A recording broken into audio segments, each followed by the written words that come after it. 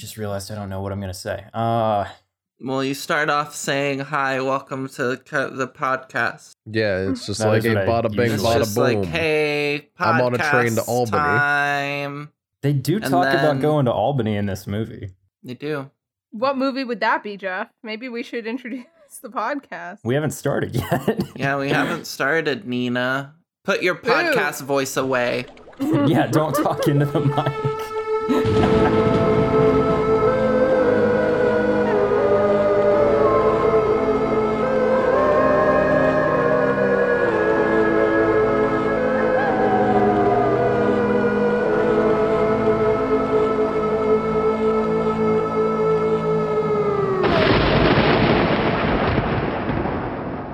Welcome back to the Casual Obsession Horror Movie Podcast, the horror movie podcast where we talk about horror movies, because we are, of course, hosting a horror movie podcast. We are horror movie podcast hosts, hosting a horror is movie really wordy. podcast What is this? on which we talk about horror movies. The This is horror what- movie in question on this particular episode is The Black Coat's Daughter, written and directed by Oz Perkins. I am your host, Jeff, and avid listeners of the show will recognize a few of my co-hosts. That was impressive. Was that one breath? I don't think so. I didn't notice you breathing, but the I mean- experience felt like it had no break.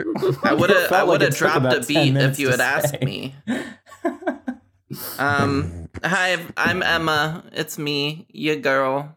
I'm Noah. And I'm Nina. Aha. So Jeffrey, what's this movie? Because I certainly didn't watch it. Jeff looks so offended when you said his full name. I do hate that. I always forget that's what Jeff is short for until someone says it. Fun fact, Jeff's name, though he goes by Jeff, his name is spelled with a G. Why would you say that? Wait, is it actually? No. No. Why would Oh you my say God, that? Now, Jeff. why would you spread these lies about me I on a little podcast that goes Joffrey. out to the internet? Now people are going to think see you it's true. completely differently now, Jeff. You shouldn't. It's a lie. Wow, incredible. I would lose respect for you. No offense if any of our listeners have their names spelled that way, but Jeff, if your name was spelled that full way, I would offense. lose respect for you. Full offense to any of our listeners who spell their names that way. It's just wrong. You shouldn't do that. You know, I don't think Um, most of them had a choice. We all My have name choice. is Emma, but it's actually spelled with a G. Gma. No, it's a silent G, stupid. Oh, like M. It's in between the two M's, Jeff. Oh, okay. Mgma. It's silent. You don't have to pronounce it. In any case, The tone's very light for the movie that we're discussing today, honestly. yeah. We I gotta mean, get some jokes in. I don't know. It's a fun enough movie. Yeah, it's real fun. Yeah. So, The Black Coat's Daughter, written and directed by Oz Perkins, whom you may recognize as an actor from such movies as Psycho 2, Legally Blonde, Star Trek 2009. Oh, yes. Yeah, this is the first movie that he ever wrote and directed, actually, though it received its widespread release after his second movie, which is titled I Am the Pretty Thing That Lives in the House. This movie was, it premiered, whatever the right word is, at Toronto International Film Festival in 2015, but it didn't get full, widespread distribution or a regular theatrical release until it was acquired by A24 in early 2017. When it hit the film festival, it was under the title February. And then when A24 acquired the distribution rights, they asked him to change the name to something that would be a little bit more indicative of the subgenre so that viewers would know what they were getting into more. And Makes they, sense. according to Oz, they tossed him a couple of title ideas that he really, really didn't like. So then he pulled The Black Coat's Daughter from the music that is in the beginning and the end of the movie. Mm-hmm. I think that affects the way that you watch the movie a little bit, knowing that. But I think if we it can- had been called February, I would have maybe gone into it with a blanker slate and would have experienced the movie more purely rather than Yeah. expecting the whole title to come into it at any point. Yeah, I think it definitely affects the read of the movie, but we can get more into that when we get into Spoiler Town. Yeah. Spoil it down. I mean, I literally just sat here the past 30 seconds trying to think of why the fuck it would be called February. Only to realize that the movie did in fact take place in February. Indeed And it that's did. really The the 24th, I believe. only reason. Yeah. And so I don't love February as a title for this movie. It's not perfect, certainly. It's And not that's, perfect. I mean, A24 agrees with you there, so Yeah. so who's winning, really? So what, Me. non-spoiler synopsis? Yes. Yeah, sounds about it. This movie is about a couple of Catholic school students whose parents don't pick them up to take them home for a break. And they have to stick around at the school for a little while until their parents can be contacted to come and get them. And then some stuff happens. That's when the goblins attack. The goblins attack. Emma, Spoilers, it's a Emma. spoiler-free review. Oh, We God, can't I'm talk so about sorry. the goblins yet. I was just really excited to talk about the goblins being black coat. They all wear coats. They all wear black coats, and that's It was a kind twist of, I wasn't And expecting. it's bring your daughter They to work have- day. And they bring their daughters. It's really like cute but also creepy. There's a typo in the title. It's supposed to be the Black Coats' daughters, all Yeah. plural. Yeah, it's actually that's kind of where the surprise comes in, is that it's actually plural. Calling it February just makes no sense at all when you start to Mm-mm. think about the goblins.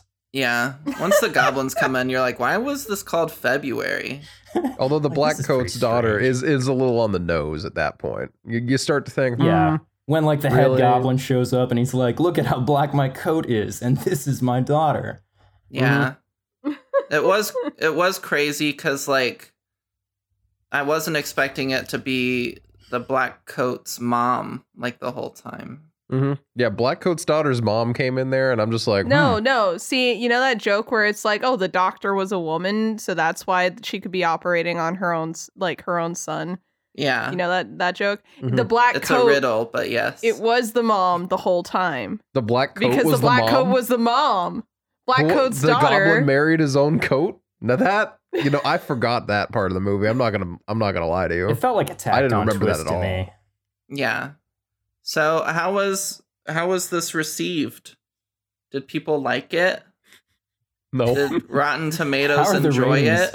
It only Rotten made Tomatoes did. a little over $30,000 at the box office. It's Mhm. not a lot. It's not a ton. It's what I make in a year roundabouts, but not a ton Yeah, of it- money. No. it got middling to poor reviews across the board. I don't think it deserves the 5.9 it has on IMDb. Jeez. I think that's criminal. No. I think Rotten Tomatoes giving it a 73 is very fair. I think Okay. Metacritic's 68 is a little low. That's a bit low. Letterboxd is giving it a 3.3, so that's like a 66. Jeez. That the tolerable zone for me, but Sure. there's something about that 5.9 that really sticks me. It's just That's not Yeah. right at all. No. I feel like IMDb always, like, the rating is always a lot lower than I expect it to be for movies. Mhm. And I gotta be honest, I'm gonna guess that this movie might be getting poor reviews because of its connection to A24. You think A so? lot of people hate A24. Okay. Is Like, a lot. A24 problematic? No, but a lot of people don't enjoy the fact that every single A24 movie follows almost the exact same progression. Wait, Which is strange Wait. because this is not actually an A24 movie. They just acquired Yep. the distribution rights But- afterward. Well, they picked up a movie that fits their mold. Does it fit their mold? I've never watched an A24 movie. yeah, I was gonna say I thought Midsummer and Hereditary were A24 They are. movies. I guess that makes sense. It does have the same vibes, Mhm. but It's the same vibe of dark things happening slow. A24's like thing is Oscar bait slow burn, not just horror. Like all their movies are Oscar bait slow burns, Hmm. and a lot of people don't like that. See, I do like the slow burn aspect. That's one of my favorite things about this particular movie. Some people who are big A24 fans end up getting up their own ass a lot about jump scares and act like movies that have jump scares in them are inherently less valuable than the slow burn A24 movies. There's well, that's very context dependent, but all right. Yeah, that's the problem. It's I don't like like a there are movie some that people relies on jump scares, but neither do I. Having them in it, that's not a death sentence. No, not at all. I saw one A24 movie before we started this podcast in theaters. Oh, it Comes at Night. Did you guys see that one? I have not watched that one. I think I remember that one. You've seen another A24 out of theaters. Yeah. Well, I said before we started doing the podcast, but It Comes at Night. Wouldn't recommend. Okay. There's just like not really any payoff. Oh, that sucks. Anyway, back to the subject. What are we on ratings now? Yeah, sure. Okay. We've talked about critics' ratings. They didn't like it, but you did, didn't you? I really do. I think this is like a 9.5 for me. I like almost everything about it. So it's a high score. All right. I'm a huge fan. Yeah, Oh, go ahead, Emma. No, I want you to go, Noah. Okay. I give this an 8 out of 10. I couldn't tell you right now what I don't like about it, but I know it's just not quite there to hit a 9.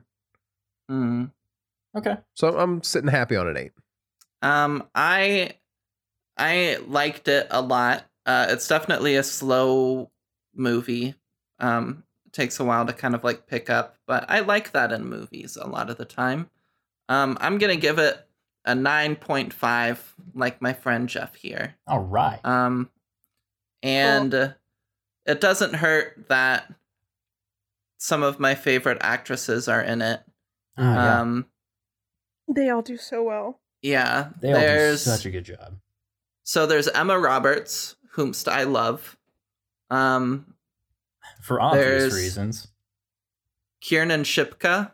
Yeah. Who plays Sabrina in Sabrina, the Netflix Sabrina show, but also plays Janora in Legend of Korra, which is where I first knew her from. Earlier.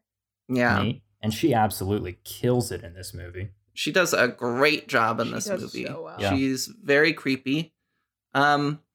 And then I didn't recognize the girl who played Rose, Lucy Boynton. Yeah. But she was in Apostle. Yeah. Wait, I what? saw that today.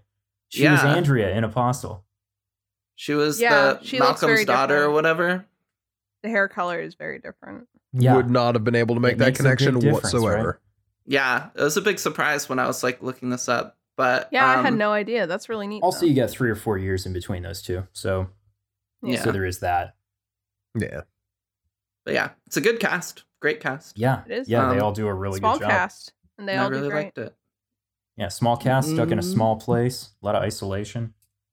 We do have 2 very small cast movies in a row, and I actually really like that.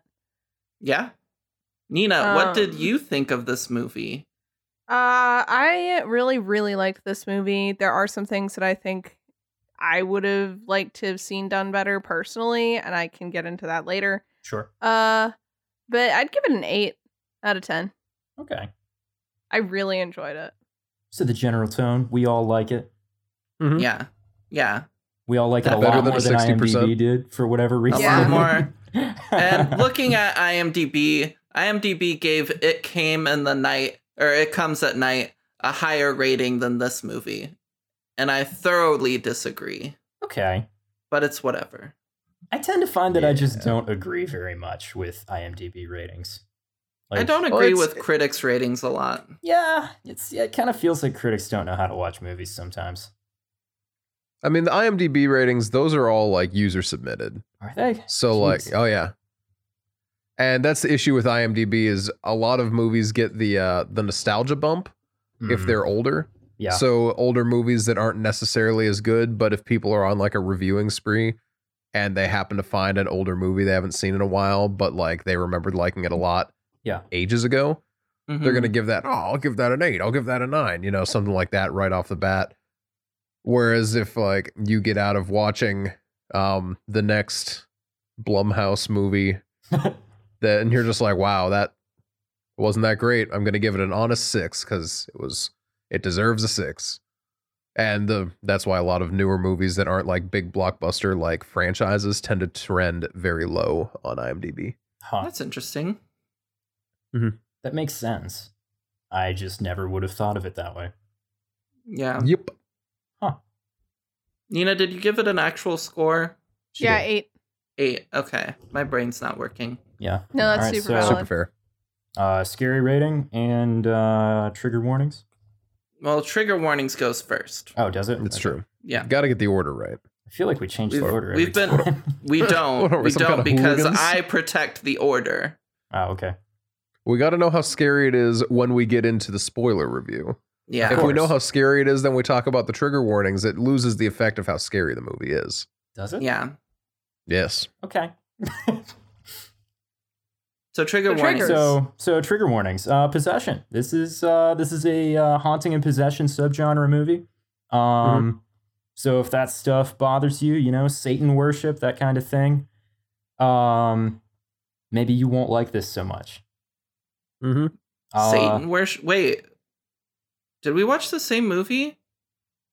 They Oh, worship you watched the one goblins with in the my goblins, movie. didn't you? The unnamed goblin that everyone seemed to be like really cool with, that was Satan. That was Satan. Oh, okay.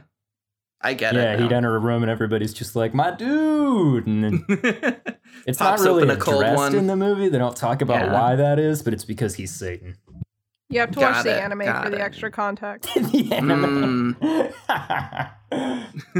Yeah, so possession, Satan worship.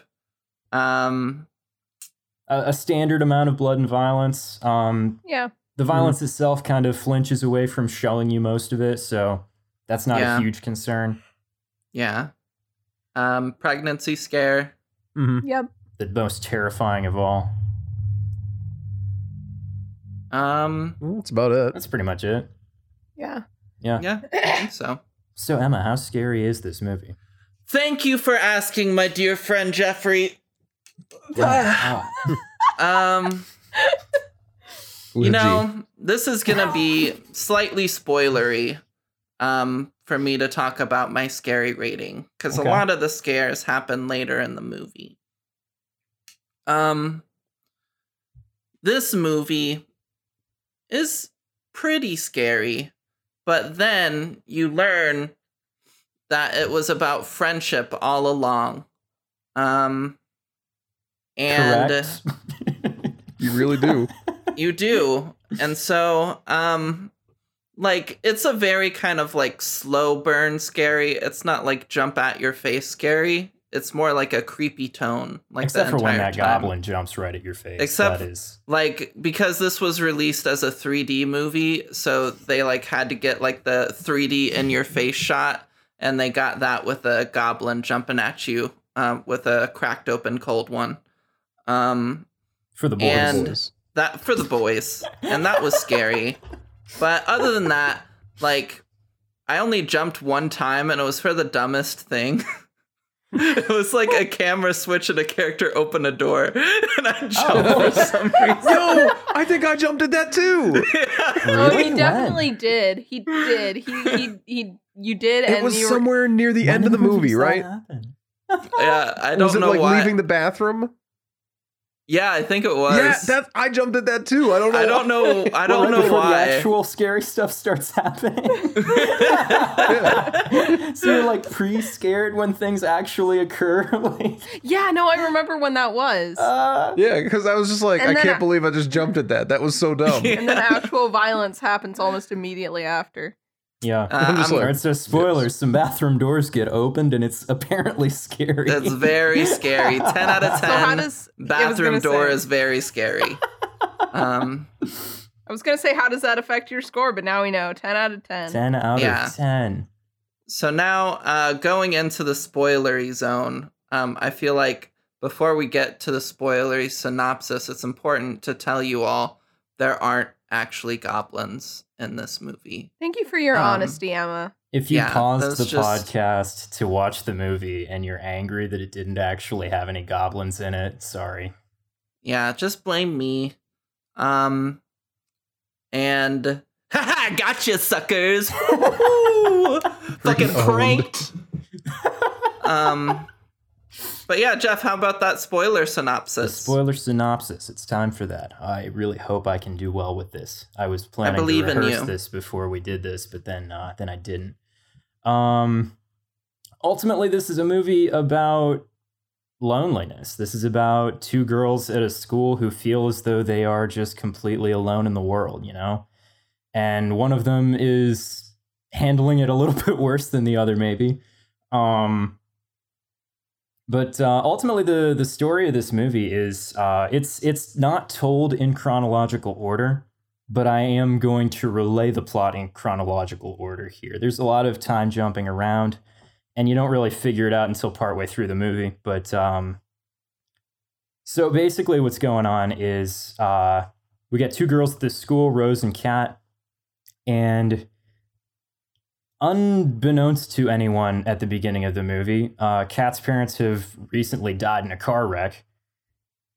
So they don't come to pick her up for the beginning of the winter break. Rose, on the other hand, deliberately lied to her parents and told them the wrong day to come get her so that she could have some extra time with her secret boyfriend so that she could break up with him and go get an abortion for the pregnancy that she thinks she has.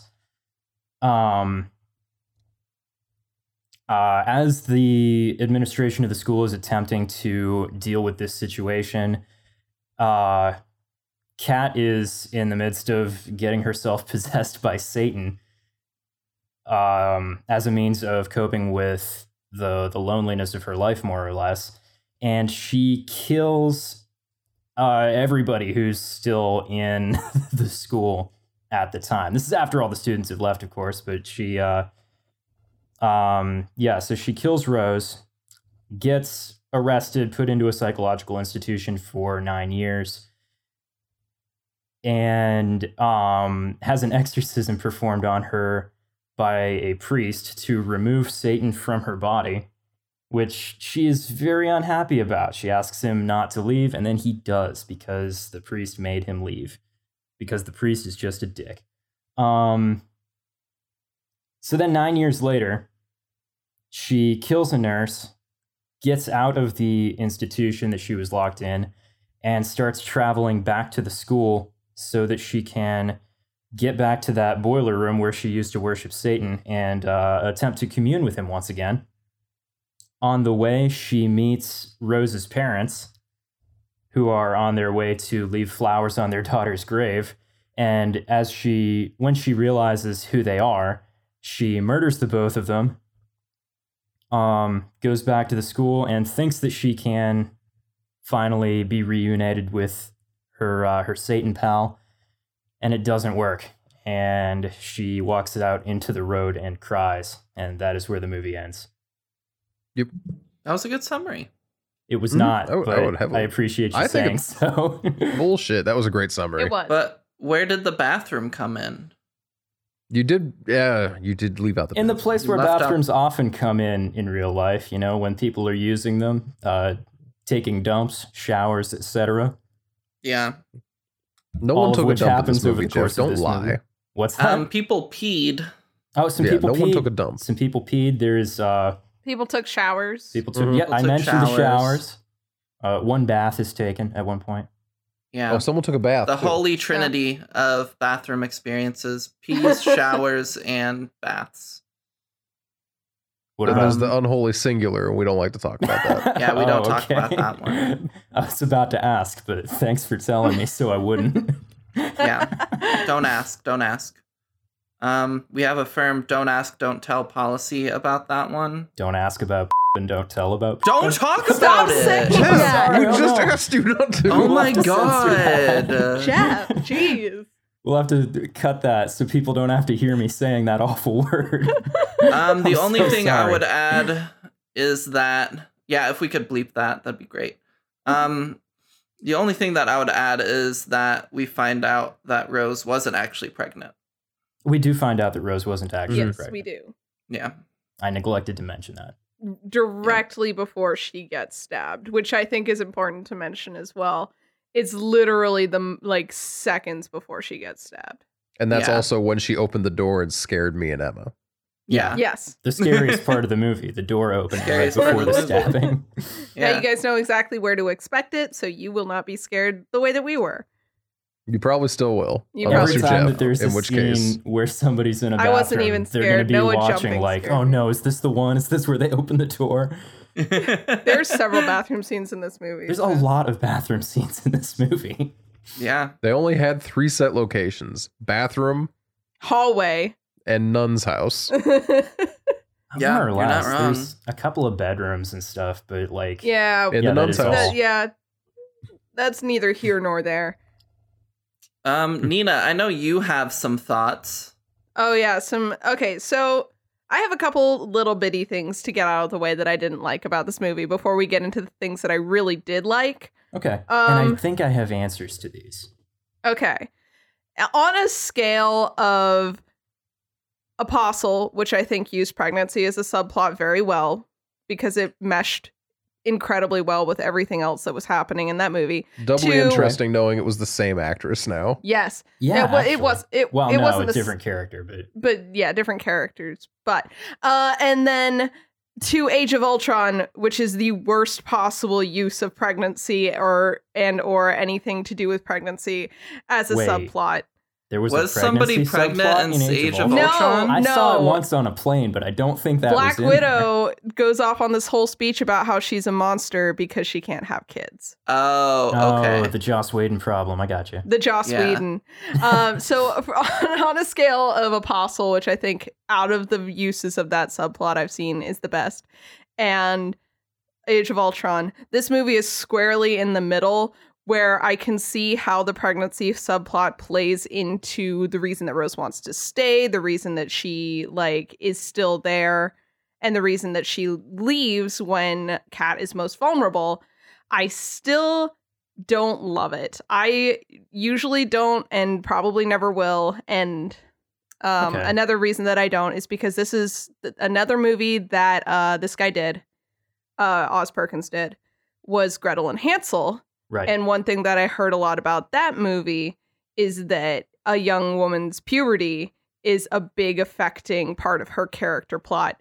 And to me, the reason that this bugs me is more a totally personal, arbitrary vendetta I have against men who use women's reproductive cycle as a subplot of their story. And the fact that he's done this twice rubs me the wrong way. That's fair. Mm. That's that.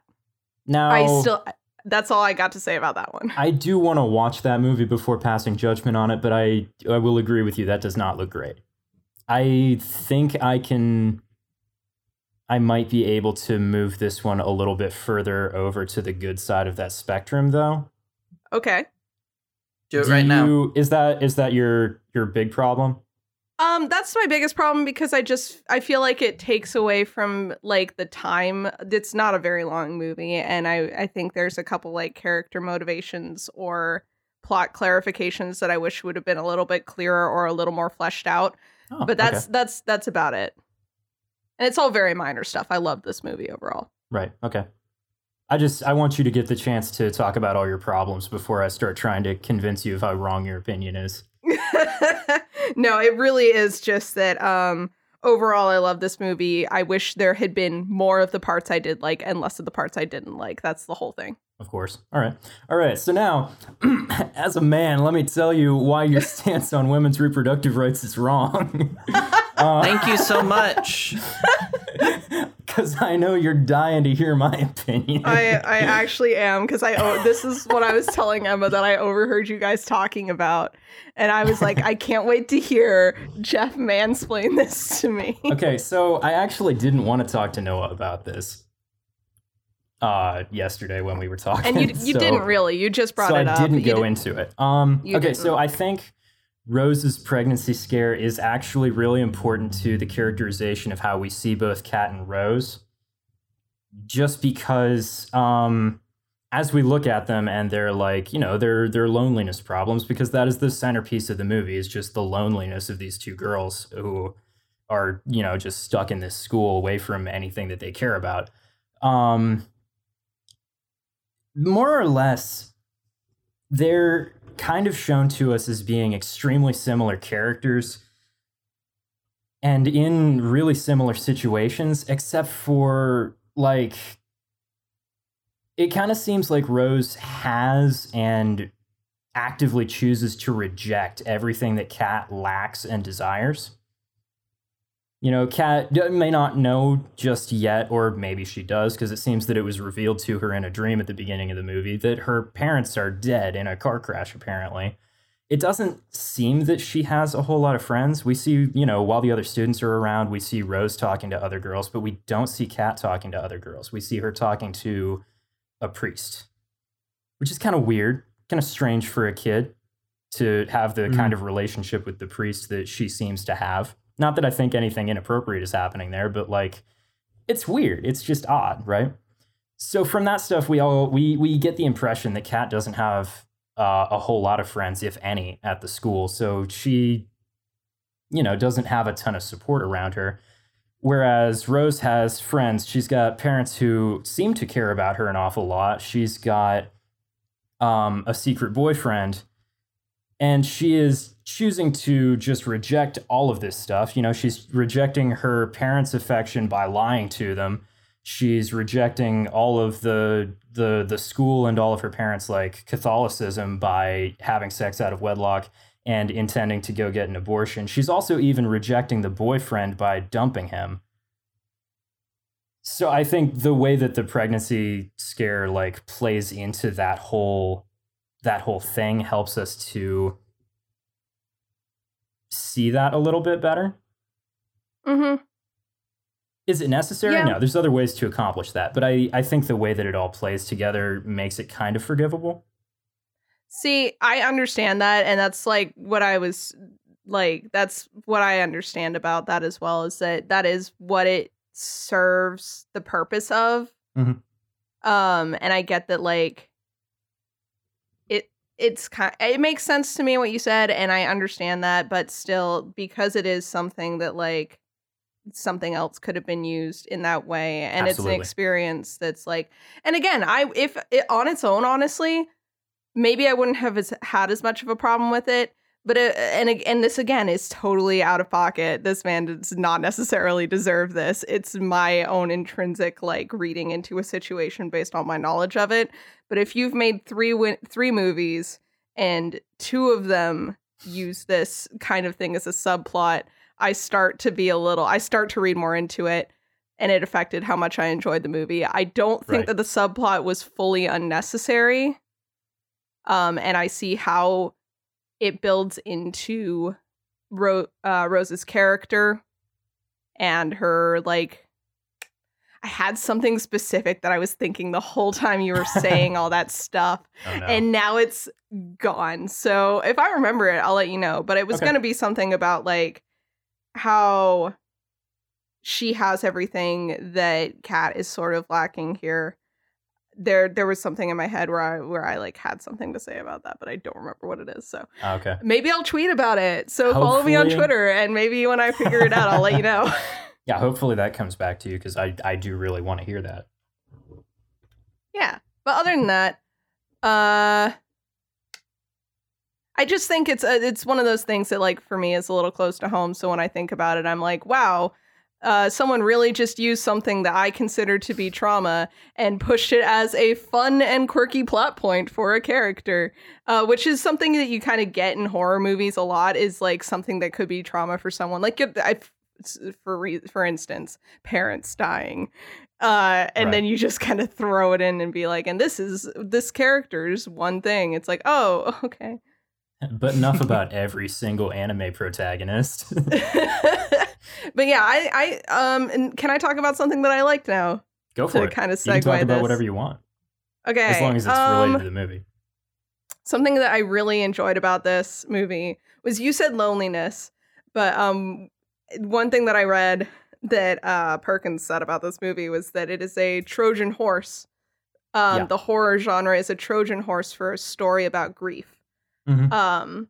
And I really like how you can read this as a story about someone who completely allegorically to the whole like possession thing is bad coping mechanisms that she uses to maybe not necessarily literally kill everyone in her life, but to push them away and emotionally damage them until they're forced to take drastic measures to get her help.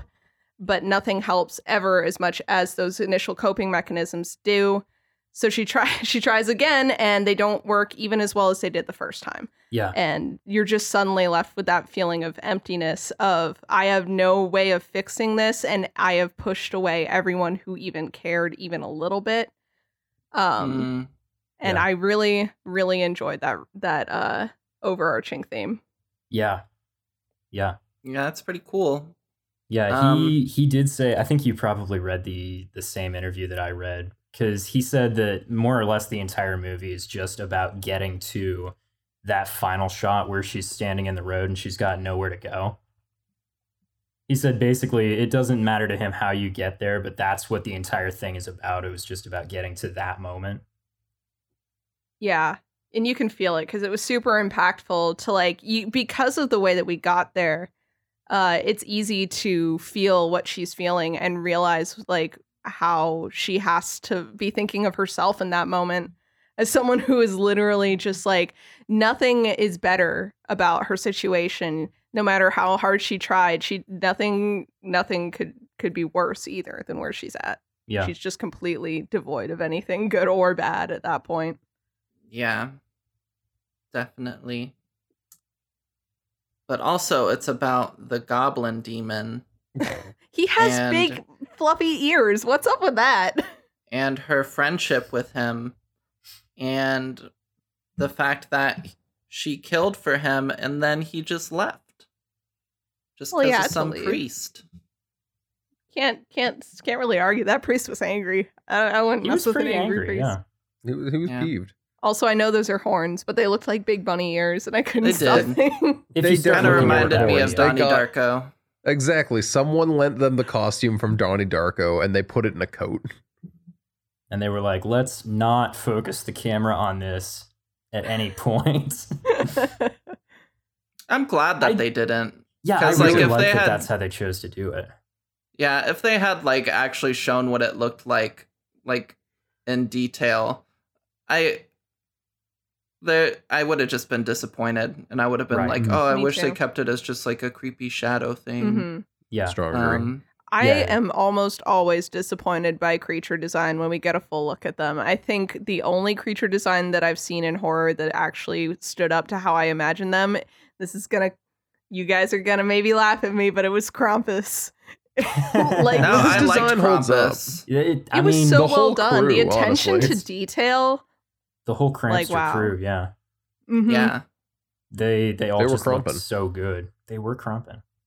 I liked that post-crump reveal. Anyway. So, speaking of the angry priest, though. Yeah. It took me a solid bit to actually get into this movie because of Albany. Yeah, right. And I wrote that in my notes. Albany. Yeah, he mentioned Albany, and I'm like, Albany! He's riding a train to Albany. I'm walking here. And then it was just like, I literally can't take this seriously because of Albany. I hope it doesn't come up again. And I shit you not. I wrote about Albany at least 6 more times in these notes. Wow. Why? So, for the audience who may not understand the reference, like, why don't you explain why Albany is so distracting? Like, because we all get it, Jeff. But like for the audience, Jeff, you wanna field this one, Mr. Albany? It's not actually funny. That is the problem, isn't it? Nobody basically just Nobody's just going do to a really- actually laugh at this. You just do a really bad New York Italian accent and say, I'm gabagoolin here in Albany. Or say I'm any walking classic here New in York Albany. thing. You know, I'm walking You're doing here. anything We're in Albany. Yeah. Half the Dietz family jokes, I think it should be said, rely heavily on doing a funny voice and saying the same thing over and over again. And it's hilarious every single time, but you can't get into it too much. Like, you can't try and You explain broke our it. Albany family is a down to its popular bare thing for them to say. essentials. Was And that's that? why it's funny and distracting. It's just because Albany is one of your joke words. More Yep. or less. That's 100% it. It comes from Jackson, actually. It wasn't even ours originally. Jackson, Oh, that's friend of the true. That actually podcast. tracks. Jackson, friend of the Jackson? podcast. Is he a friend of this Good friend of the podcast? podcast. He I think- probably has never listened to it. He probably Yep, won't and he either. probably never will. But he is. And I can't really our blame him friend. for that. This is not really his thing. He actually told me we recorded today, and he told me, "Yeah, ironically enough, I've never listened to a podcast in my life." Oh, how about that? I think that's That's amazing. a good. I think that's to his benefit, actually, in the way that he functions on that podcast. Mm-hmm. Wait, Yeah. I had a realization about Rose that I really want to talk about. Okay. Please Okay, do. go for it. It's that her whole thing is that, like, speaking of loneliness and how she is like has everything that Kat wants to have but is still lonely. Yeah. I think a really good part of showing that seems kind of out of place when you first watch the movie, but when you think of the themes it makes sense, is her smiling for her school picture. She looks really happy and fulfilled in that photo, but Yeah. her smile fades so quickly afterward. Yeah. Mm-hmm. And I love how that shows, like, Kat is hardly ever smiling at all through the movie. She just except for when she's like going through it, and then she'll have that like crazy looking smile on her face, but usually she's not.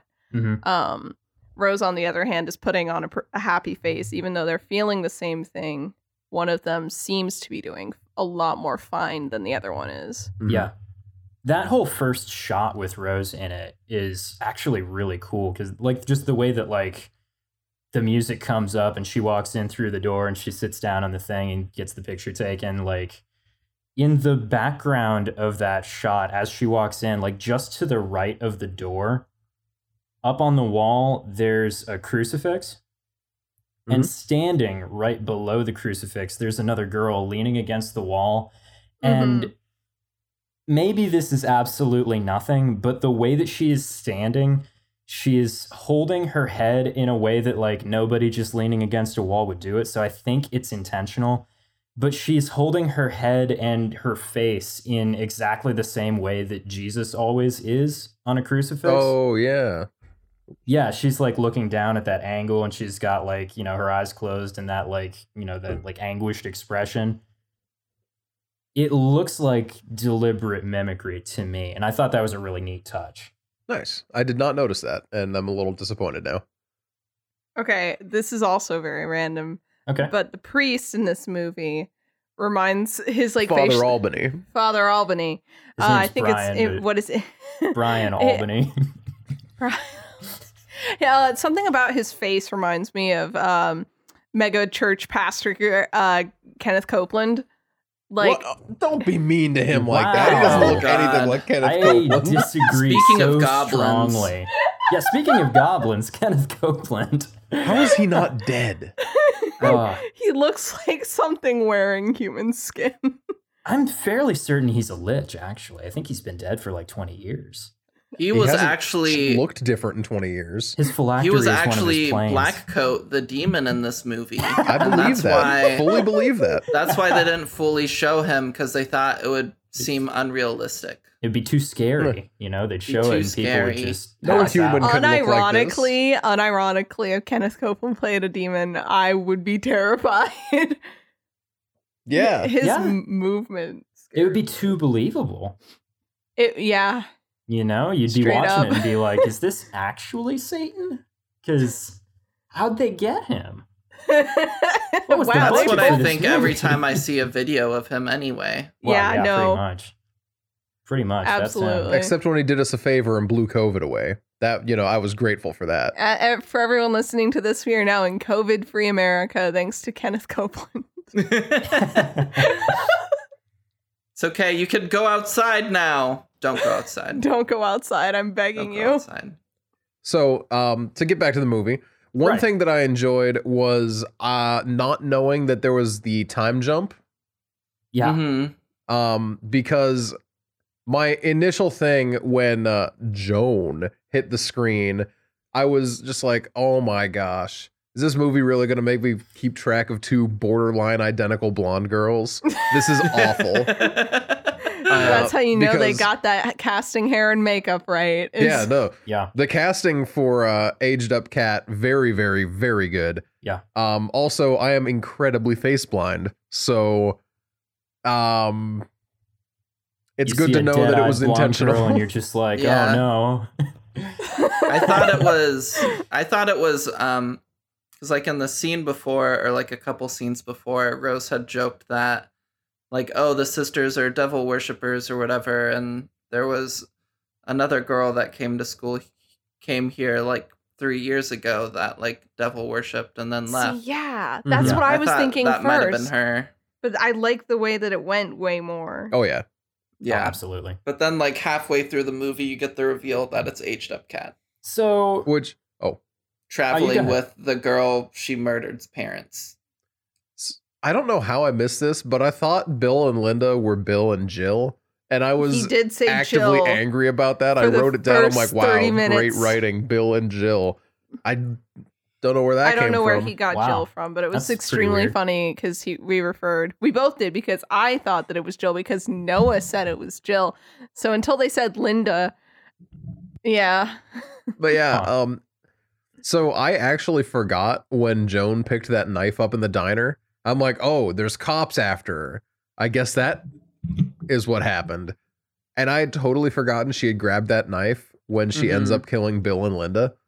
oh, Yeah, I was the same because I thought she was using it to defend herself because she thought the cop was going to come after her. mhm. well, that's why Which- she grabbed it originally, but It Yeah. did leave me with more questions about what she was up to, though, because I kind of got the idea that if she was taking her like bracelet off, then obviously she's like escaped. But she killed a nurse on her way out. I don't know if you caught that's that. A nurse the real, named the Joan. real Joan Marsh was. yeah. but yeah, there was a part of me that just thought that she had left, and for some reason they had not taken her bracelet because she was dressed in normal clothes. Mhm. So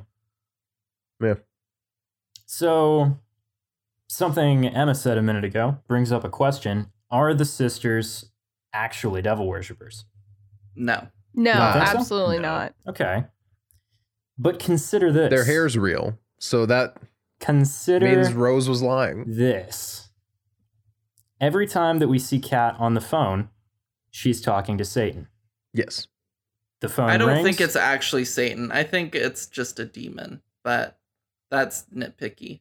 Oh, But okay. Go on. We'll call him It's never Donnie. explicitly stated either way. Let's say Donnie, because it was literally just the rabbit from Donnie Darko. Donnie, a you great are big out of your Krampus coat. element. That's what the priest should have been saying during the exorcism. He should have been like, you are True. out of your element, Well, Donnie. You're in the wrong movie. You are like a child who wanders into the middle of a movie and wants to know what's going on. So to answer so what you're trying to say is that it's Yeah. Satan on the phone with the nuns as well.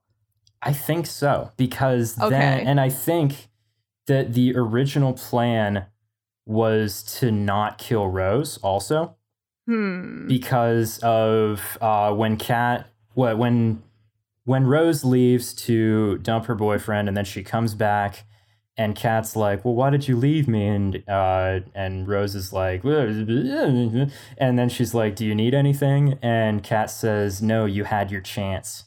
Mm-hmm.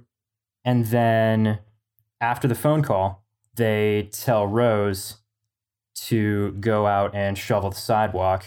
And they say down to the earth twice. Mhm. So obviously they want her to be out there for a while. They want her to be very thorough. And then they lock her out. I wasn't sure if they locked her out or if Kat locked her out. Yeah. Kat was going to kill her anyway. Why would she lock her out? Because then she'd see The moment. the sisters' bodies And run. and might be more defensive. Yeah.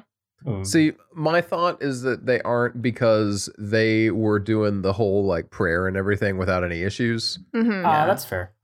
And That's my thing with the phones is I don't think that it's always the demon on the phone. I think that even when Kat hears it, I think that the initial phone call might even be someone calling to tell her that her parents are dead or something similar. And instead, the demon kind of co-ops the phone and tells his own message. Which he doesn't do with the sisters. Yeah, the sisters get the actual message that they should be getting. Maybe. Actually, also, oh yeah, go ahead. The demon did say, "Kill the C words." Yeah, multiple. Mm-hmm. So, I don't think the sisters were in on it. Yeah, because I don't think the demon would be like, "Kill my worshippers too." Either that or they were bad worshippers and he was, sick of it. I think the I mean, prayer there is are the nuns, strongest one. The prayer is definitely the Yeah. strongest argument against, because here's something that I kind of wish had played into it more, but I understand like why it didn't. Was Kat always be telling Rose that she smells good, and that never really means anything. Yeah, I wish something had come of that. She's wish- saying Said it it to 2 be times. creepy. I But don't also- know Chekhov about smell that. good. Did she say that before or after she said that she had her chance? Was it both? I think Both. it was both. Yeah, she said it twice. I think Mhm. she was trying to be nice in a creepy way to like give Rose a bit more of a chance, and then Rose was like, "Nah." I gotta be honest, if Rose had been pregnant, the line would have made more sense. You Yeah. know? well, during that the breakfast scene when Kat can't pray, she is staring very pointedly toward Rose's stomach. So if Satan demon is really involved there, it could be that she like actually was pregnant, but then Kat destroyed the pregnancy just to be evil. I don't know. That's a stretch. I think that's starting to read into everything that we've started talking about, like when we talk about like whether or not the sisters are into it, are things that like I love the idea that this could have been more complicated and that there could have been more like moving parts to it. But There's a cut of this movie with a third timeline somewhere. yeah, but given directorial intent, it's pretty clear, like based on what we've read, that it was supposed to be a pretty simple story about loneliness, and any added devil worshippers or anything like that probably would have taken away from that message. I So do think that it's intended to be read, though. I think this I think movie there's a was lot very that's intended to be intentionally read. made to get read into, because there's Yeah. a lot of reading to be done.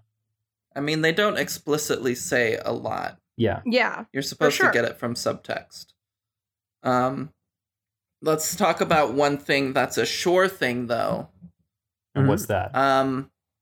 Speaking of prayer, Kat had a few moments.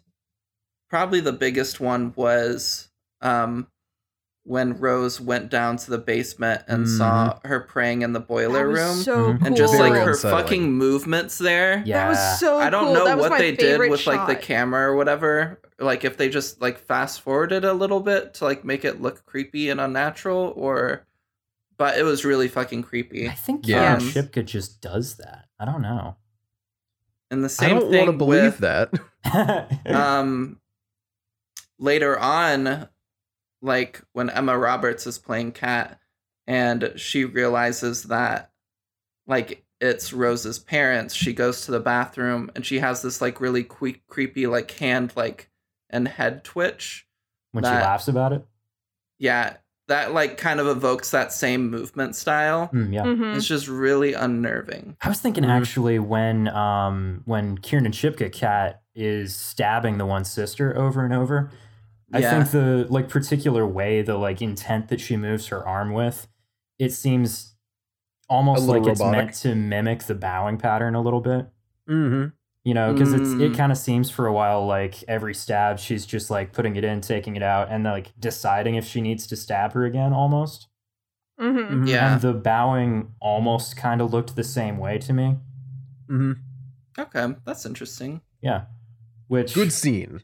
I don't scene. think that it's too much of a stretch to draw that kind of a parallel, because Osgood himself said that he likes to draw a lot of parallels. He likes to draw a lot of repeated, what's the word that prog bands use? Motifs. Motifs. Over the course of a work. If He you has this really will. cool, actually, I can pull it up here. He had this really cool thing that he said where somebody asked about how there's a lot of scenes that like the movie like leads up to and then cuts away from, and then it like pivots back to them later. Oh yeah. And he says, I am one of those people who feel like movies are closer to music and closer to poetry than they are to TV shows, for instance. A lot of people have been saying that movies and television are the same, and they are not at all. Movies and episodic television couldn't be more different, because a movie can be a poem. So I tend to utilize repetitions and refrains while reprising visuals or sounds or feelings or even scenes. It feels more like a song to me than it does a story. All of those instances in which the story doubles back on itself were in the script. We didn't make anything up in the editing room. We didn't improvise anything on set. Everything you see on screen was written, and this is really funny. I tend to write what everything looks like and smells like. So Good there for isn't him. much guessing that needs to be done by the time it gets to the editing room. I Interesting. love that. That's very cool. That last part's a little bit odd, granted. I However, don't like I the smells line. No. I The like rest of the it's good. idea that he's approaching it the way that you would approach a poem or a piece of music, though. Like that's Mhm. that's such That's a how neat you write a concept. story with meaning. You have to have some sort of connection. It can't just go bang, bang, bang to the end. Mm-hmm. Yeah, you Well, you pick a have couple to of think some meaningful things things that through. you just Mhm. keep coming back to. Like, I was friends with this one guy in high school who we were both writers, and I'm a much more stream of consciousness writer, but I do have like an outline because I do believe that things need to have a structure to them. But he said that you need to think out everything. You need to know each character's birthdays, ages, favorite foods, all of that before you even put anything down on paper. Yikes. Wow. And That's there- what the third draft is for. the fact that there are people out there who write like that and like write every single detail down scares me. Those kind of people scare me. They have an ability that is inhuman, and it impresses and scares me. I can't wait to Mhm. talk about this whenever we eventually watch Hush. That guy, Because that Albert Einstein. Yeah. Hush. Speaking of Albert Einstein, because he's an old man, and so is the man who ran the school. Can we appreciate how tone deaf he is in general? Like, without knowing that Kat's family had just died, without that knowledge at all, there is still there's still two people in his office who are incredibly uncomfortable, and their parents forgot them. Yeah, either Quotation forgot marks. or were misinformed or what.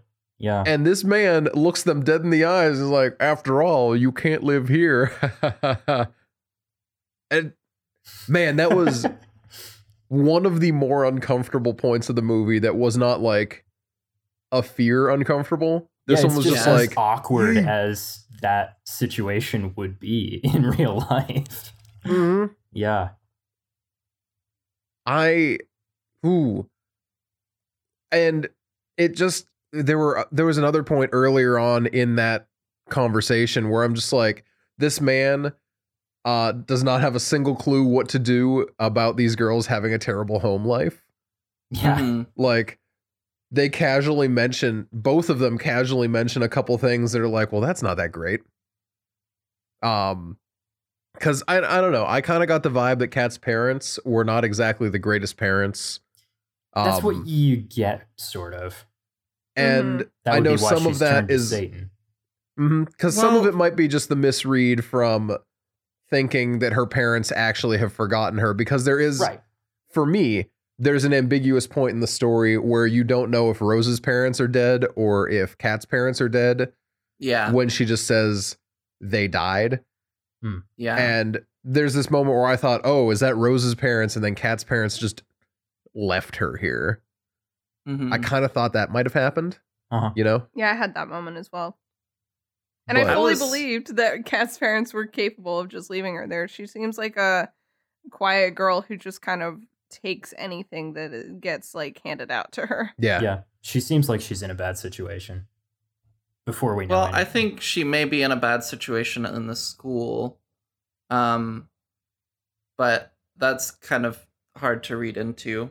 But she obviously seem to like have cares friends. about her parents a lot and Mhm. has been looking forward to seeing them again because she has that heart written around them on the calendar. Yeah. Mm-hmm. I don't know that there's enough information to say for sure that she has a bad home life or anything. And Neutral at best, I would say. yeah, I don't know. But she's a creepy little girl. Mm-hmm. She does seem And to be a little bit weird.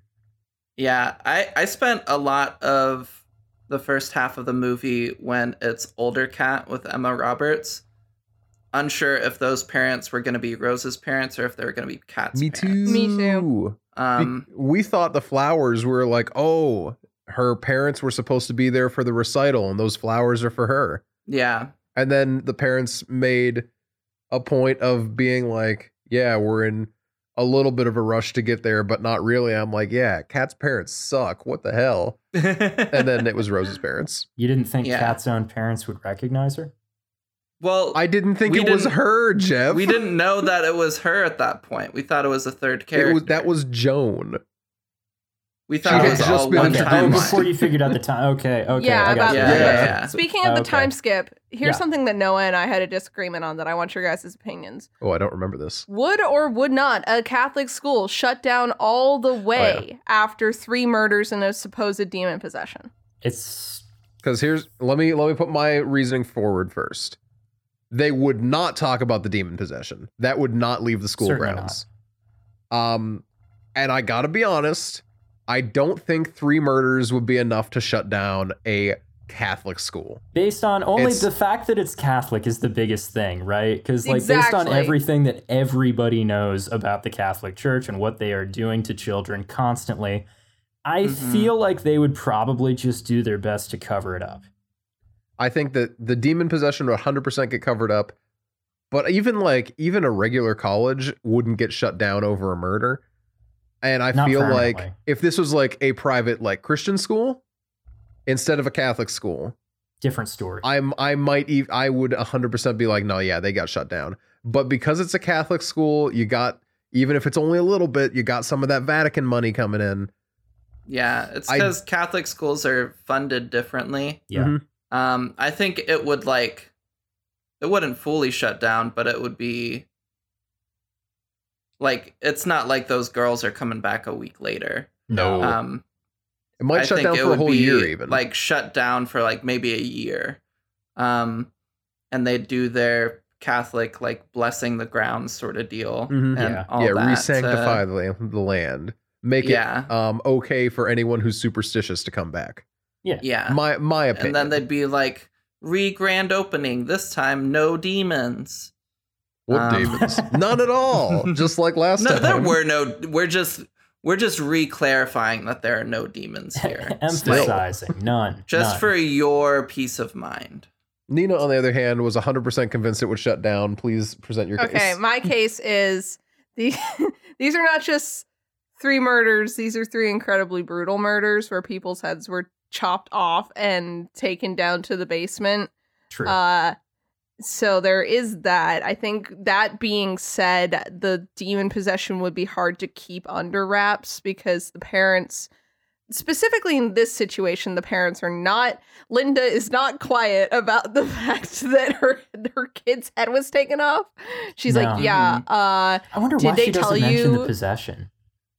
I I wonder why I Linda Yeah. doesn't I mention don't. that. wonder if she didn't know. I That's would've- the other thing. I really don't think they told anyone. Yeah. Like, because let's Yeah. be real. Kat was locked up, tied to a bench, and exercised right away. And they True. sent her to a mental hospital afterward. But here's the thing. Do you think that Linda is the type of person who would lead a campaign to shut down the school? That I do believe. Yeah. Linda is not. That was what I was Linda just is- starting to think, is that there might have been like a lawsuit or something. I am now Yeah. on the other side. Linda specifically tips this for me. I think I don't- there might have been a lawsuit where she's like, why were these 2 left alone the whole Yeah, how did this weekend? happen? why didn't anyone look into her history? Her Yeah. parents died and no one took care of her. Mhm. All sorts of things. They weren't really left alone though, because the sisters were there. They weren't, but it was definitely there was definitely no plan for what if something happens. Yeah. Well, and Yeah. the sisters were not told to take care of Kat. Rose was. No, yeah, that's the weird thing. The sisters were not told to take care of him at all. It was Yeah. just like, Rose, you'll look out for her, right? And she's like, no. Yeah, and then Mr. Gordon just leaves, which Yeah. is obviously wrong of him to do in that situation. On that note, yeah, to why get did to he come Albany. back? He came back with the cops, so because they were showing up then to tell Kat that her Tell parents were her dead. that her parents were dead. Okay.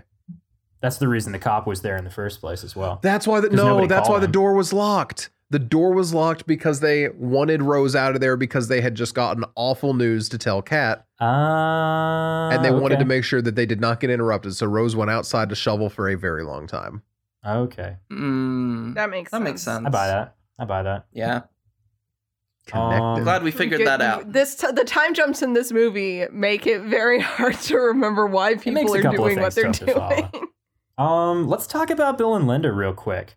I absolutely love how clear it is that they are both just completely unraveling, just in Yeah. different ways. I don't even think they're living together right now. I think that this is a thing that they do every year because they do Oh. not seem very happy with each other. Certainly not. No. Certainly not. after like a child's death, a lot of marriages fall apart. Yeah. Oh, yeah. It It's doesn't just go well for very most people. difficult. I had not considered same that they time- would be not living together, but that adds up perfectly. Yeah. I'm glad that, because Bill, when you first see him, comes off as like a very nice person, but you're not sure if it's like overly nice because he's creepy about It to made me do stuff so much of to his like a young lines. girl. Yeah. Mhm. Like nice, or Definitely if he's seemed like just he was being making a very move every nice. now and then. Did And not I'm like glad that it was more like he's actually being nice and trying to be helpful. Yeah. Um, But then the more you learn about him, it's like, oh, he is ultimately doing this because he is not okay. yeah, he's definitely not okay. But also maybe he just was struggling because he knew, like, this is obviously a difficult time for him and Linda, and maybe having somebody else there will make it not as difficult between the two of them. Which ironically is what is making Linda more angry. Yeah. Linda clearly does not appreciate him for the last several years, it would seem. Apparently. Picking up some random girl who's just like, oh, this doesn't she just remind you of Rose? No, Bill, she doesn't remind me of Rose. Hey, do you know what you remind him of? Our beheaded daughter. So one thing I want to say is the music in this movie when Bill and Kat are talking is very creepy, and on a first watch would give you the vibe that Bill is something to be aware of. Yeah. But on a when, rewatch, she just seems kind of innocent and stuck. and stuck. But on a Yeah. rewatch, what you realize is that she is the one who the music swell is for. She's the one who the emotions are slowly building over the conversation, and she's slowly realizing what's happening, and Yeah. he's the one in danger. And I really like that can be on a rewatch. You can kind of pay attention to that. This movie has I- so much rewatch value. It is unbelievable. That's one of the things that I realized as I was watching this. I was like, I bet this is the kind of movie that would be like really good on a rewatch. Absolutely, it is. Yes. But I am curious to hear what your guys' thoughts on the soundtrack were, because it was done by the director's brother. Elvis Perkins. Yeah. Yeah, and it was his first time writing a film score, and it was apparently very stressful for him. He says he had a very rough time with it. Yeah. His exact phrasing is that it almost killed him. He found it Yeah. extremely confining. But then here's the thing: he came back a year later to write the score to "I Am the Pretty Thing That Lives in the House." So clearly, it wasn't that bad. I think he also did the score for Gretel and Hansel as well, so clearly he figured it out.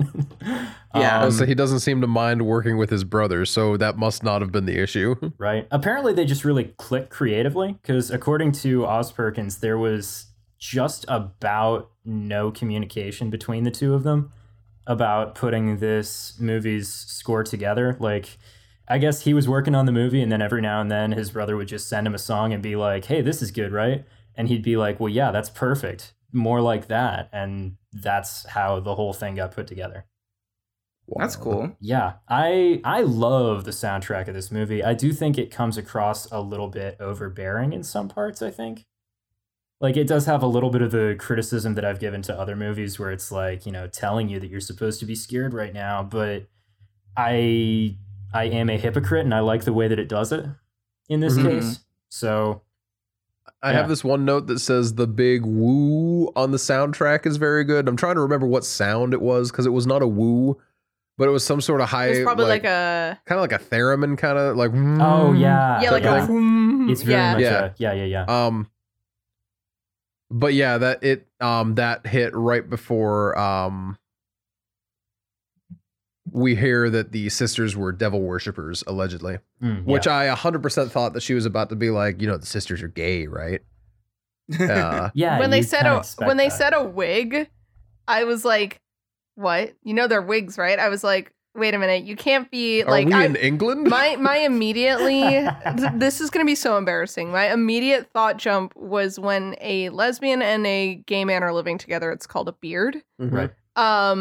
And in my head, I was like, if they're two women living together, they can't be a, in parentheses, beard, because I got beard and wig mixed up, because they're clearly, then that would make them clearly gay anyway. Are they two straight women living like they look like a gay relationship?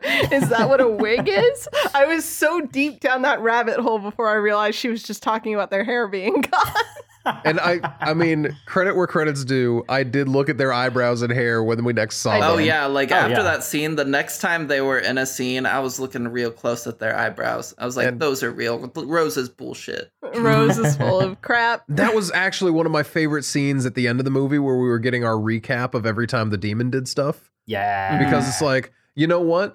Now suddenly the really weird off the wall story that Rose told to just kind of scare Kat was the original vibe. Now that really weird off the wall story makes more sense because it's like, hey, you know, demon worshiping's kind of cool. Even the sisters do it.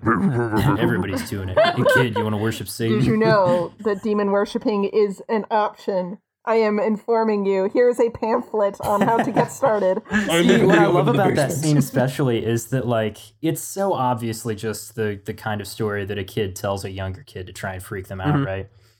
Yeah. And the way that when she says it, Kat is just like, really? Are you serious? And she's like entirely bought into it. In a way that you would expect a kid of her age maybe might have some questions at least. But no, she doesn't question it at all because she's worshiping Satan. So she's like, it's not just me. I've got competition. I gotta kill them. And then the sisters made it pretty clear to her later that they were in fact not. And she's like, bunch of poosers. Well, that's pretty lame. I hate Catholics. Now it's time to kill them.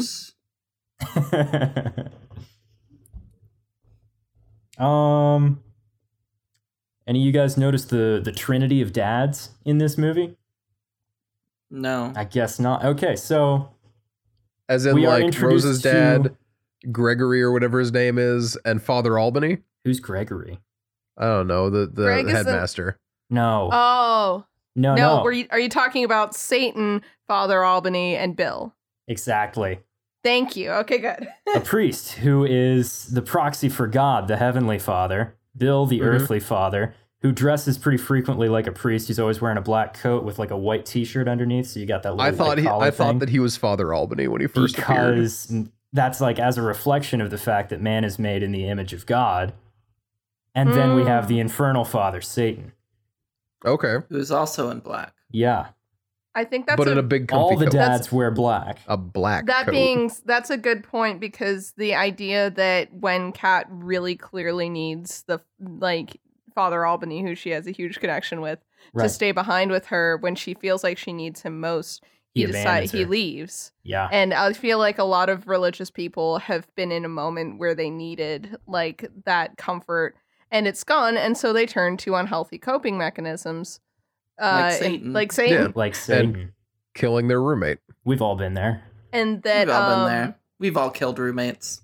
And that even a well-meaning like human dad can't scratch the need that like that the initial like love of the quote unquote heavenly father could have served if he had just stuck around when Yeah. they needed him. And what I especially like is the contrast between Father Albany. I can't believe we're all calling him Father Albany, by the way. The contrast between the way that Father Albany talks to her and the way that Satan talks to her. Mm. Because when she talks to Satan on the phone, he's like, you can stay here, you can stay with me. And he's like super welcoming and accepting. And the next time that we see Father Albany after that, he's looking her in the eye and saying, you are not welcome here and you have to leave. And I know he's talking to Satan at that time, but he's looking at her and he's saying it to her. I just thought that was really neat.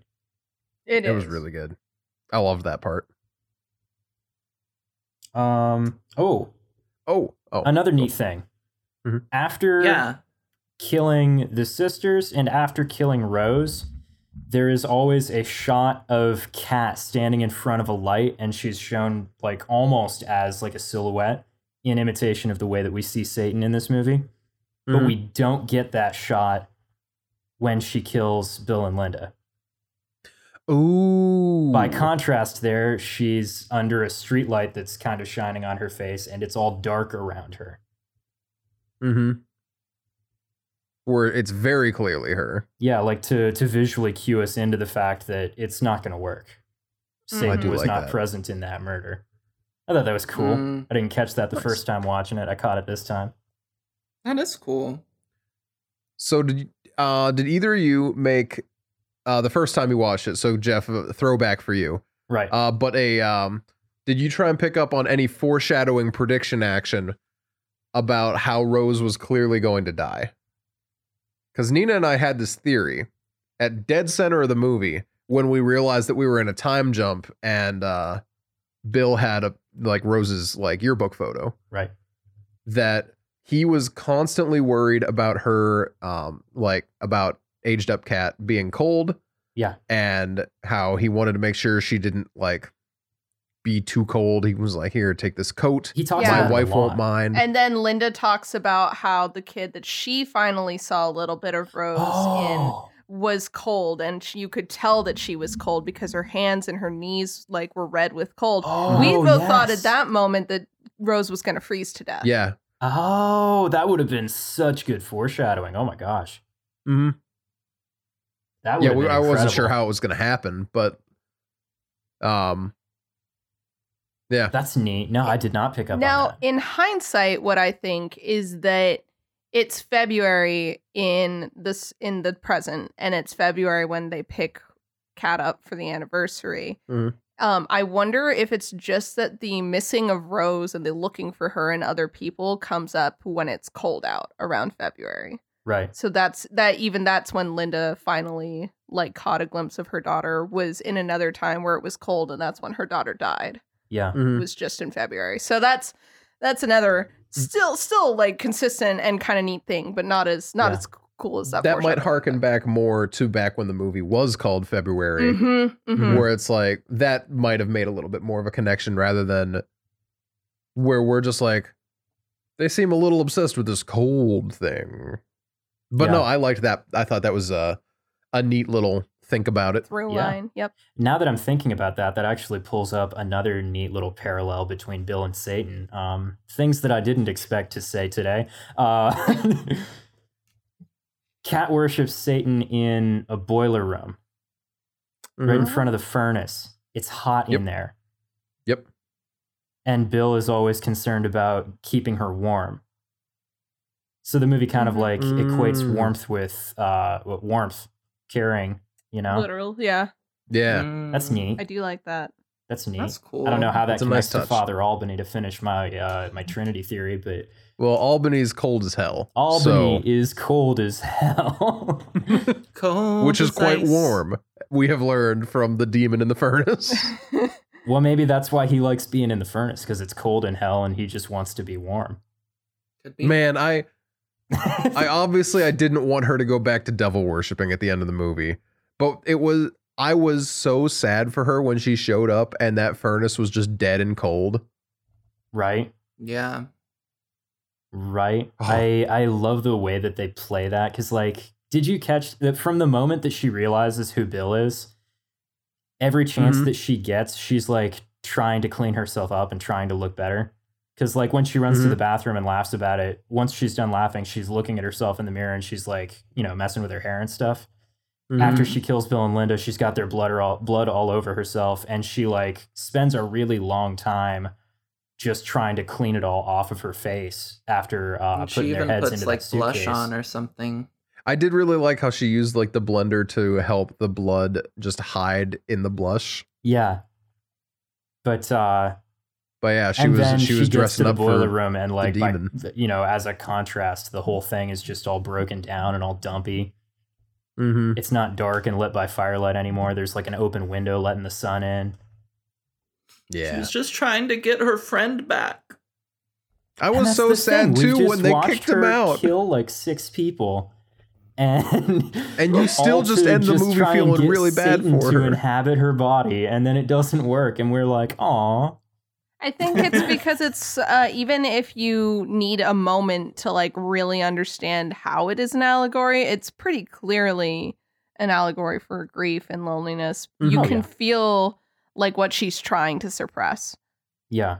Oh, and just all Yeah. the hopelessness of Mhm. the whole scene. It's just like, well, she's really got nothing to do from here now. Like, that's it. Mm-hmm. On that happy note, is everyone ready to read Noah's notes for this episode? Oh, geez, I had actually forgotten about that. Yeah. Hey, Jeff, could you play the theme song for us? So, I was thinking, what if we go a little bit of a different angle this time? Okay. What if we go maybe a little bit more avant-garde? And some people are going to say this is too avant-garde. What if we go for a Not John me. Cage vibe, and the intro music goes like...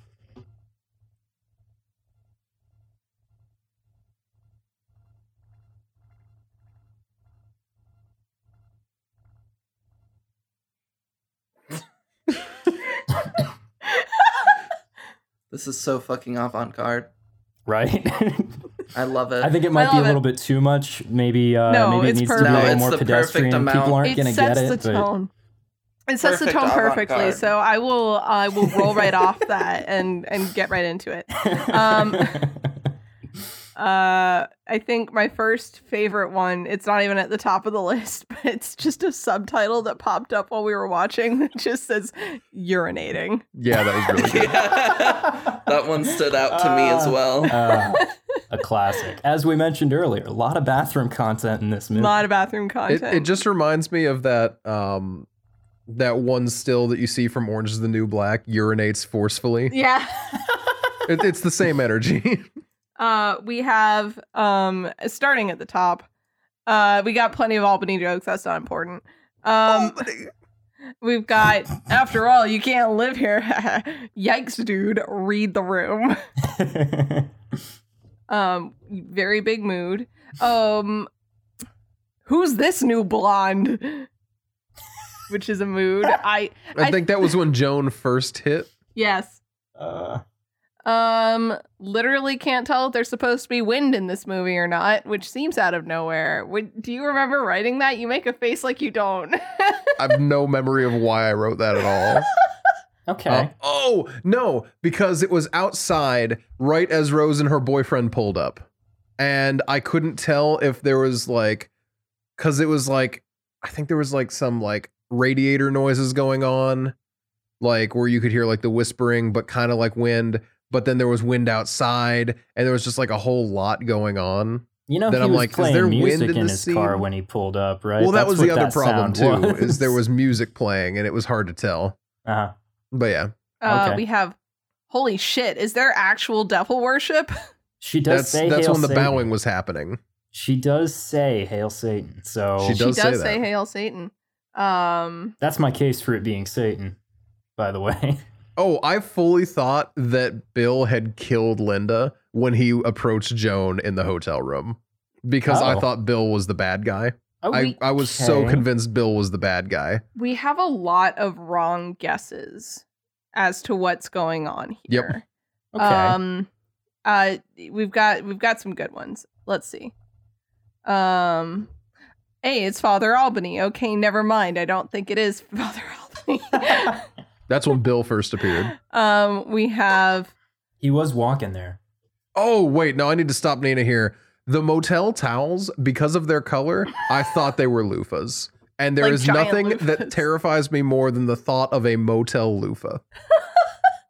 No, that's fair. That's Um, a pretty disgusting prospect, sure. Mhm. Yeah. we have... I feel like Bill is being set up as Kat's dad, but he just won't be. Correct. He wasn't. But he also But wasn't he being was set up doing that his way. best. We have so Joan stole an identity, got it, and now she's thinking of stealing Rose's. Also incorrect.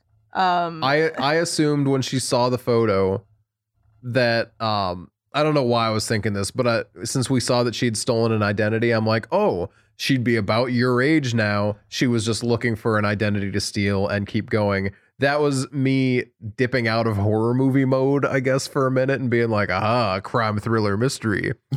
She's stealing identities. That's, we have pretty wrong. Yeah. another one that's wrong, but it would have been nice. Halfway prediction: Rose froze to death in the school because her parents couldn't make it there. She froze to death because Kat sabotaged the furnace in her weird ritual or whatever's happening. Oh, So. That was It could've been that was cool. the theory. could have been cool. Entirely incorrect. Oh, completely, yeah. But there could have been like some extra parallels to The Shining, which the movie Mhm. does already have a few of. So that could have been neat. Yeah. The sisters, open your eyes, sheeple.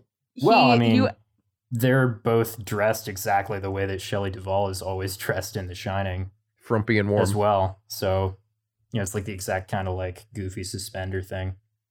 there's not anything else that really is a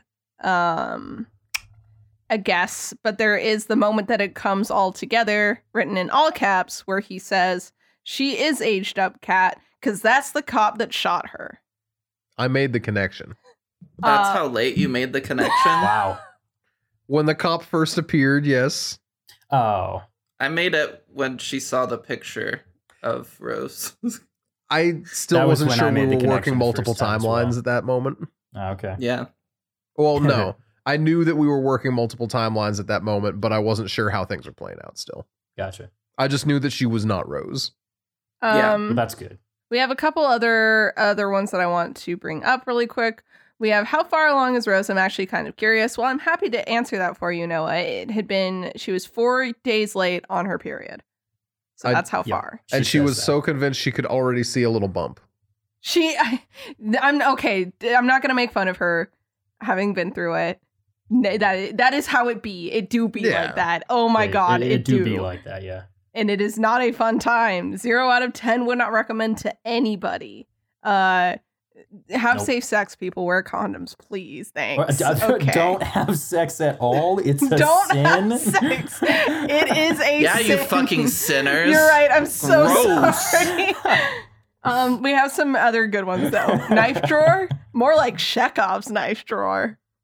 It's the only reference that I know, and I will use it Tell you liberally. what, when Rose opens up that drawer, she has to like wade through a sea of knives to get the spoon There's that no- she it's- ends up it's- pulling Yeah. out. Yeah, there's Why is so there a many spoon knives. in the knife drawer? Right? Yeah. Why isn't it in the spoon drawer?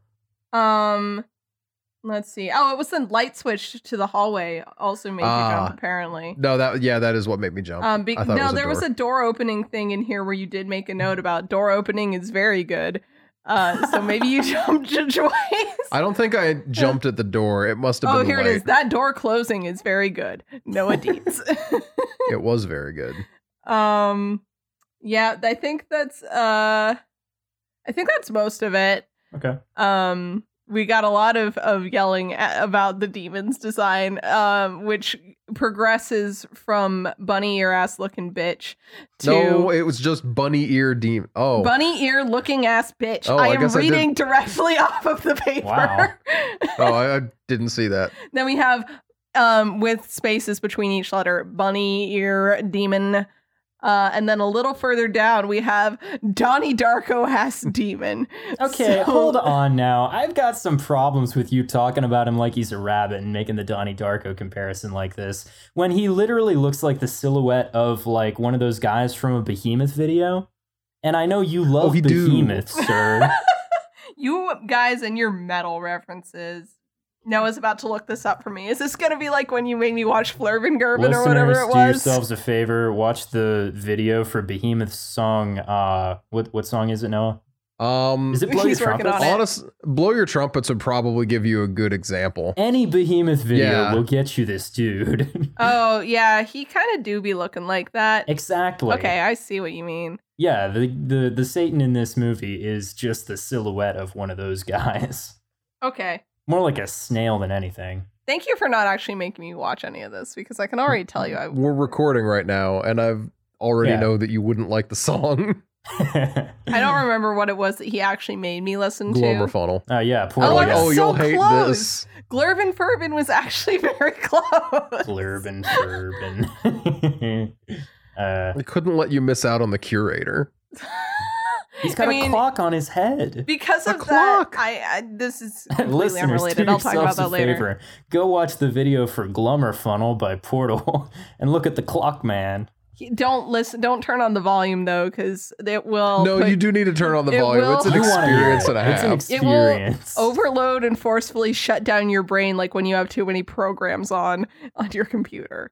Or like when you Disk turn on capacity, an 100%. old-timey TV to like no channel.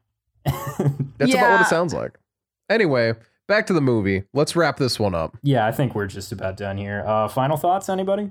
Really liked it. Really liked glad that it, not that it would have been a series, but I'm glad when standalone movies like this have a resolved ending, because that's an issue I have with Apostle, right? That ending where it's just like, and now he's the guardian of the island, unfortunately does feel like sequel bait. material. Mhm. Yeah, it's just And I don't like ambiguous that. enough. Whereas this one ended with, and she's miserable. Roll credits. A good happy ending to And- a horror movie. Well, you know, Yeah. that was a good ending to this movie, and it did not leave me wanting more in the slightest. It left me exactly satisfied with the movie. Didn't give me too much, didn't give me too little. It puts you where you Big ought agree. to be at the end of a movie. Yeah. And realizing that makes me think, how long has it been since I've actually watched a movie where I've left and been like, yeah, that's a fully satisfying movie? Probably Fantasy Island. Seriously, What, like Killer No. Clowns just didn't even happen? I've been watching so many freaking franchise movies and movies by Blumhouse that feel like they want to be like even The Invisible Man, which did have a very satisfying ending for me. It's like, oh, It is sequel baity, though. It does because it's The Invisible Man. It's a universal monster bait, even though it is the most successful and most standalone of their attempts at starting a universal monster world. Still.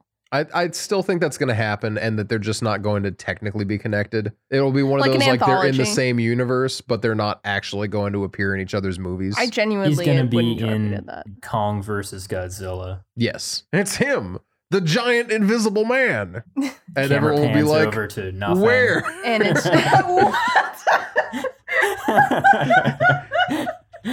that was good. Okay. But yeah, no, I agree. This movie had a very despite being out of order in its chronological sense, it really feels very wrapped up and satisfying by the end. Not a single question is left unanswered for the most part. Yeah. You get the purpose of each character and what their motivations are and what happened to them.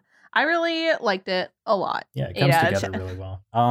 I forgot to mention, I just think Linda's monologue where she's talking to Kat in the car is just really, really good. I like It's that very a lot. raw and uncomfortable to experience. Yeah.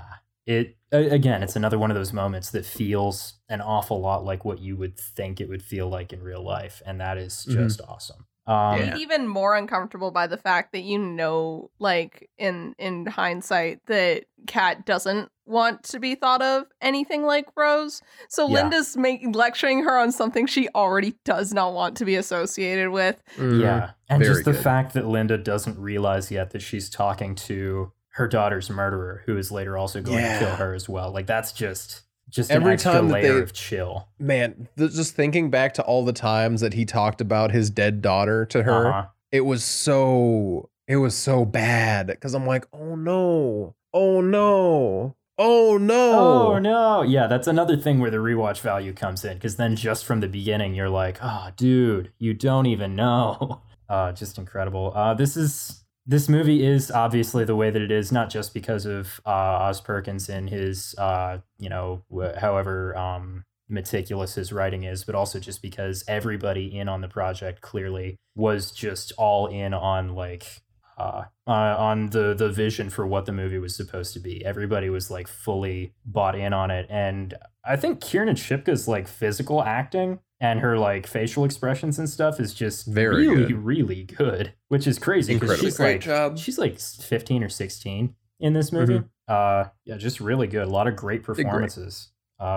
Yeah, I love this movie. All right, so I think that's everything. Yeah. We're gonna do our Yeah. sign out. Sounds Do I say good. my pick before or after the sign outs? After the sign out. That's what I That's thought. the one thing that we You do have a pick? consistently, except for that one time when Nina picked Crimson yeah. Peak and she mentioned that like In the a third beginning of of the the way into movie. the episode. I was so excited. Yeah, I can't wait to talk about Crimson Peak next week. And I'll Nina, we're do still it talking again. about movie. Bop. Yeah, whatever movie we were talking about at the time. As always, thanks for joining everybody. I'm Emma. You can find me on Twitter at MJ2017, or I run the podcast Twitter at Casual Horror Pod. My head hurts a lot. Yikes. Super fair. Yeah. Mood. I hope that you feel better. My name is Nina. You can find me on Twitch, Twitter, and Instagram at Nina Wolverina. If you listened to last week's episode, you know why it's called that. And if you need to get more of my horror, jeez. If you want more of my horror opinions, you can find me at House Usher Rises. I talk about my opinions on horror media there, and sometimes I retweet some really cool horror art. So follow me there. Noah, you can find me as Bubba the Bad, BUBBADABAD, Twitch, Twitter, and Insta. Huh? Shredder? I said Twitter. Fine, don't find me there then. Jeez. Don't find him.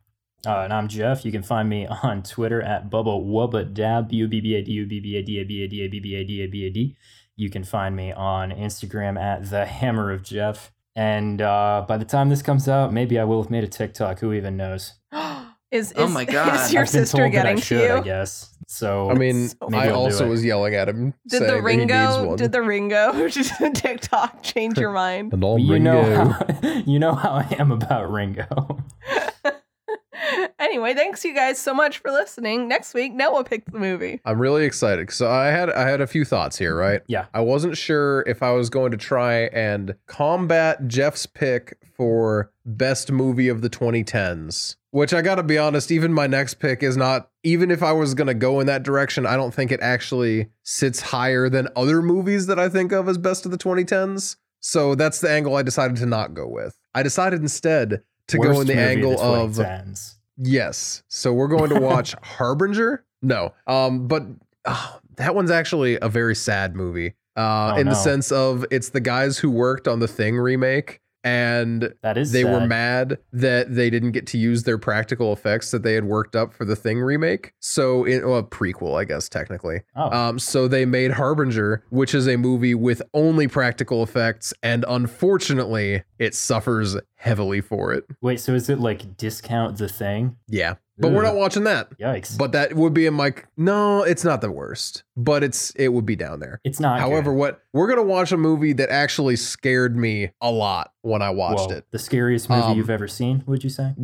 Legitimately, Oh. no memes. This might be the scariest movie I've ever seen. He says this might actually be the scariest movie I'm that he's ever terrified. seen. Now here's the thing, right? Like If you say Hellraiser, I am just gonna shit my pants in fear. No, we don't talk because about it's that, the Jeff. Scariest movie I've ever seen. wouldn't that be the absolute best lead up though? Like, no joke. Scariest movie I ever seen? Hellraiser. Probably Black Sabbath. I've tossed a lot of names around that we're not looking at. This week, we are going to watch Hell House LLC. It is a found footage movie, and big caveat here, I don't usually like found footage movies. I think found footage movies suck ass a lot, but this one's really good, and I'm very, very much looking forward to making you all watch it. I've never seen the sequel or the threequel, but the first one's very good. 2 sequels. I'm legitimately very scared. I am pretty because concerned. none of the movies we've watched honestly have actually scared me. Right. This will probably be the one. It'll probably scare this me as one well. I had to pause halfway through because the tension was high enough that I'm like, I need to take a second, pause the movie, did some stuff, came back and finished the movie. Wow. I have only ever Crap. had to pause and walk away from 2 movies, I think. Sonic the Hedgehog. Sonic the And- Hedgehog and Hellraiser. And Hellraiser, of course. No, it was I don't remember what the one was, but I know it definitely happened. The one that I do remember is any of you ever watch Mother? It's Darren I've Aronofsky. heard of it, but I've never watched it. I know Yeah, it's the with an entire exclamation plot point. and the symbolism, and I have no desire to watch it ever. That's fair because the symbolism and trying to decode what's being said in it is really all the fun that there is in watching it, because it is an absolutely punishing watch. Oh man, it does not get better as you go along. It's hard. It's That was rough. what I've heard. A lot And of if good you- performances in it, but That's what I not heard a as fun well. watch. Anyway, Mm-hmm. I have more things that I'd like to say in that regard about what I do and do not want to ever watch or enjoy watching, but let's do that when we're no longer recording.